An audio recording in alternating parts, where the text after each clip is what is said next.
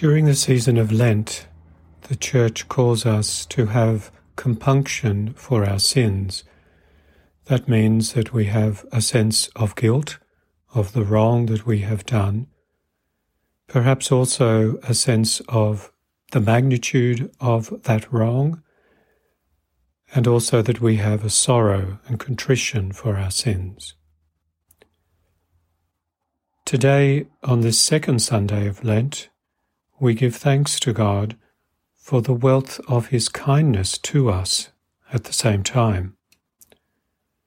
The transfiguration of our Lord on Mount Tabor is not only another example of this divine kindness, but also a singularly powerful one. For Christ did not show His divine glory for His own benefit, but for the benefit of the three apostles, and for our benefit too. Notice the kindness of Jesus at the end.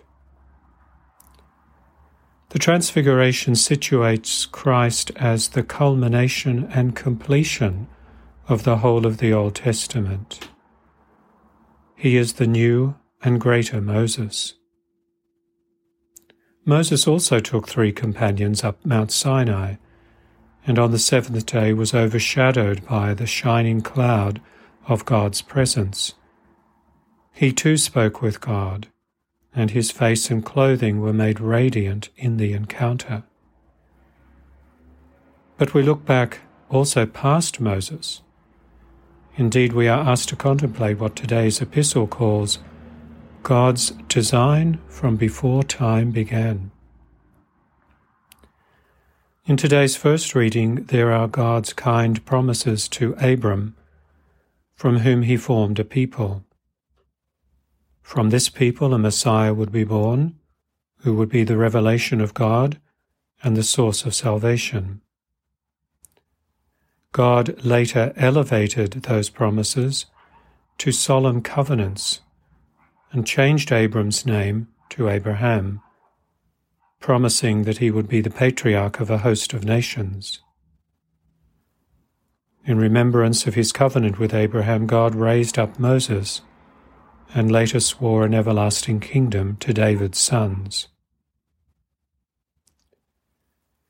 In the Transfiguration, Jesus is revealed as the one through whom God fulfills all His divine plan that began to unfold with Abraham.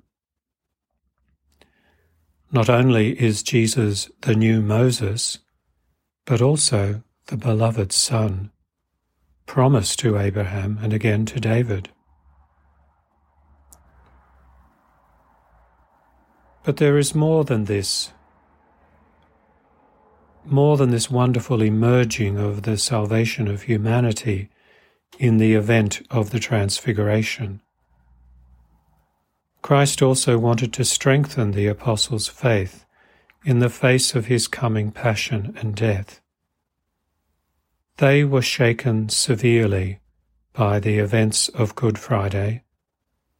Had they not known of his heavenly glory, they may have altogether lost faith in him. In addition, Christ's glory, briefly revealed on the mountain, shows the hidden glory that his mystical body, the Church, contains and radiates in the sacraments.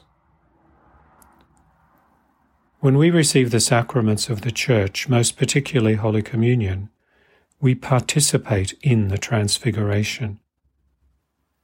In the sacraments we receive into our souls that divine radiance that Peter, James, and John witnessed. When we receive our Lord, body, blood, soul, and divinity in Holy Communion, with faith and devotion, our souls radiate with heavenly glory, and our body is prepared for holding the eternal glory of the resurrection on the last day. We are given the hope of glory. I cannot leave out calling your attention to what happened to the 3 apostles when they were covered with the shadow of the bright cloud and heard the Father's voice.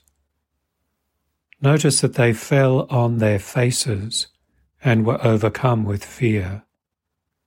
They did not remain standing. Certainly they did not sit. They were prostrate on the ground.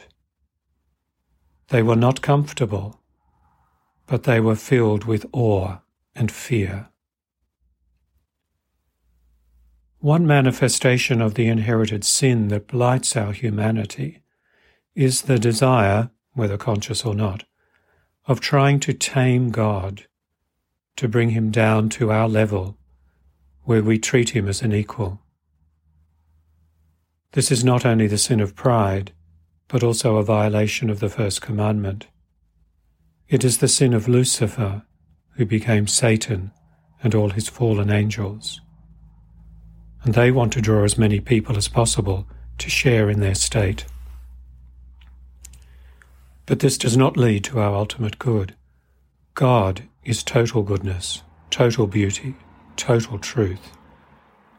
And the totality of this inspired fear in the apostles, because it is nothing like anything we have or will ever experience in this world or this life. But we are assured in the midst of the fear of God, who is totally unlike us, that we do not need to be afraid, as Jesus said to the 3 apostles. The kindness, the mercy, and the love of God is also there in the blazing light and thunderous voice. And almost all of the time, the kindness of God keeps his glory hidden. Brothers and sisters, remember the glory, the radiance, and the power of Jesus is present here and in every Catholic church in the tabernacle. But so that we might come to him with love and with confidence, he keeps himself veiled under the appearance of bread. Let us honour him.